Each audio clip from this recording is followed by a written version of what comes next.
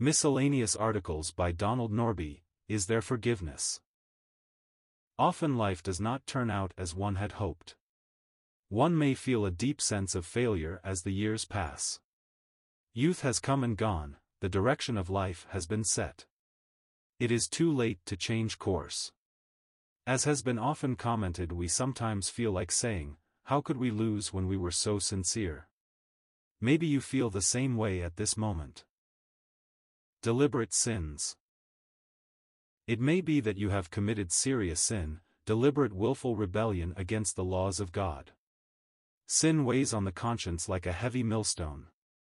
With David you cry out, "My sin is always before me," Psalm 51 verse 3 NKJV. It may be adultery, like David, or a dishonest business deal, or a lie that was very destructive. You lie awake at night, tossing and turning, wishing you could live that scene over again and do what is right. But it is done and the memory eats like a canker at your soul. Do what David did. Confess your sin to God and to those you wronged. I acknowledge my transgressions, and my sin is ever before me. Against you, you only, have I sinned and done this evil in your sight, Psalm 51 verses 3-4. Spell it out in all of its lurid details to God. Confess your sin, do not cover it.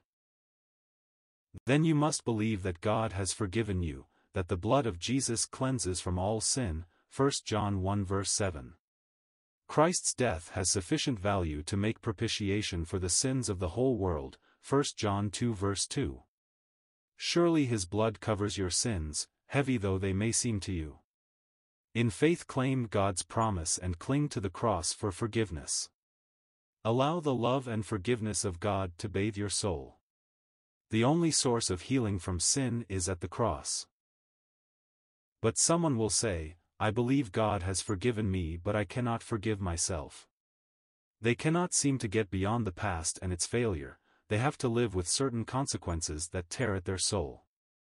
It may be a ruined marriage or destroyed health.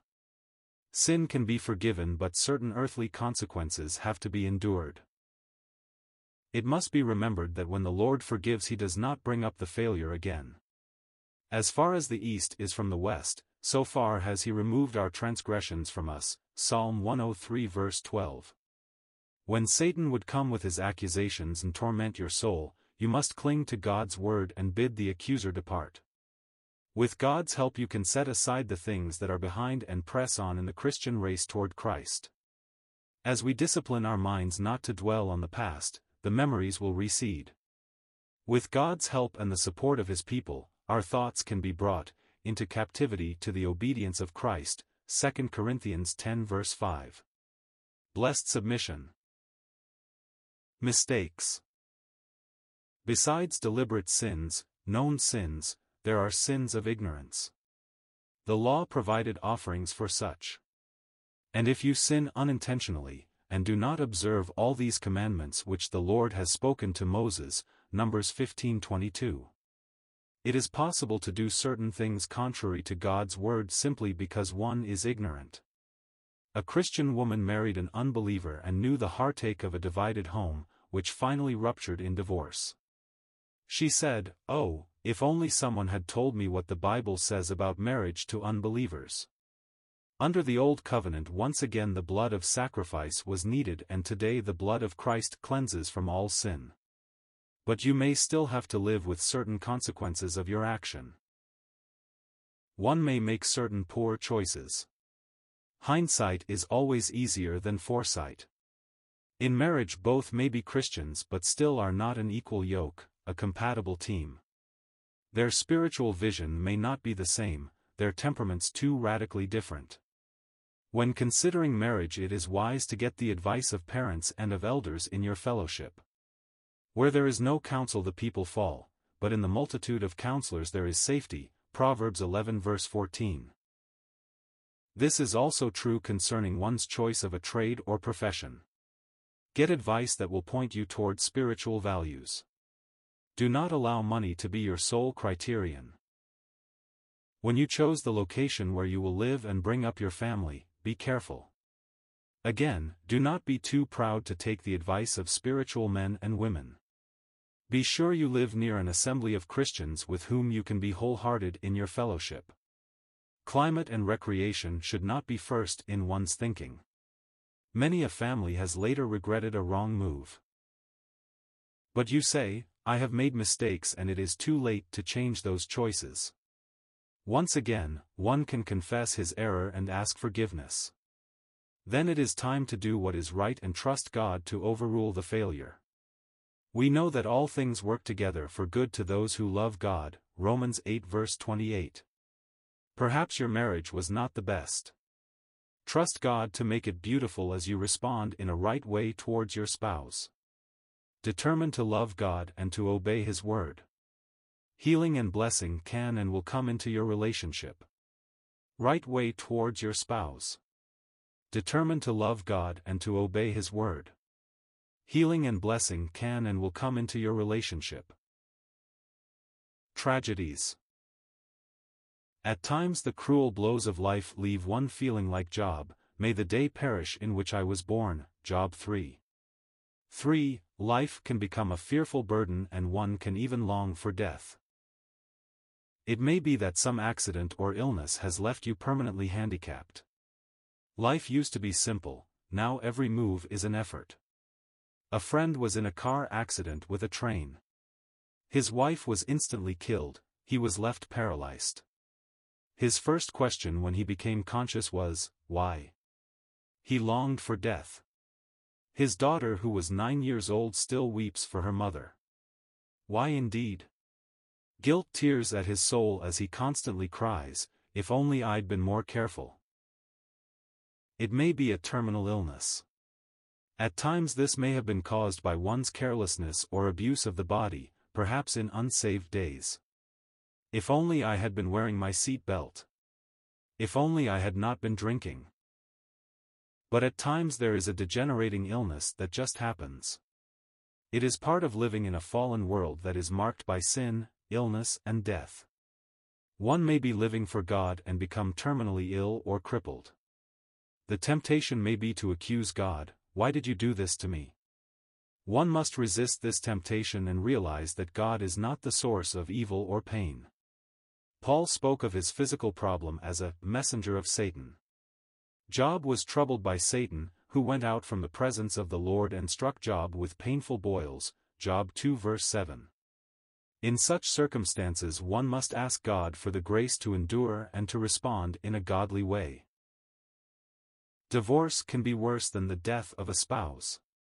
We may feel it could have been averted if only they had been more loving and considerate. The sense of rejection and failure can be overwhelming.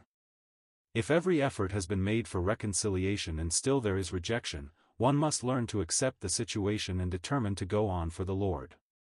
The soothing love and acceptance of God's people can do wonders in healing. Find healing too in helping others who are struggling with similar problems in life. One may know the deep sorrow of a child that wanders far from God. Perhaps your son in his rebellion has become sexually promiscuous or a homosexual. A daughter has become involved in drinking or drugs and is breaking your heart. In this fragmented, confused society many are choosing a lifestyle that is utterly destructive. As a parent you feel a load of guilt and responsibility. Maybe you are responsible for the tragedy of your child's life. As Christian parents we must train our children as best we can. There needs to be loving discipline in a home and the daily reading of God's Word. A family should be faithful in attendance at their local church and seek Christian friends for their children. While children are young, parents can control them and make choices for them. However, as they reach their teen years and finally leave home, parents come to realize that their control is gone. They can pray and give advice, if it is requested, but they cannot enforce obedience.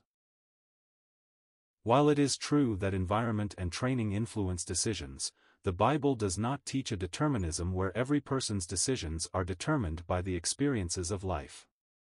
Ultimately what a person does is the result of his choice and he may choose to go against his training or experience in life.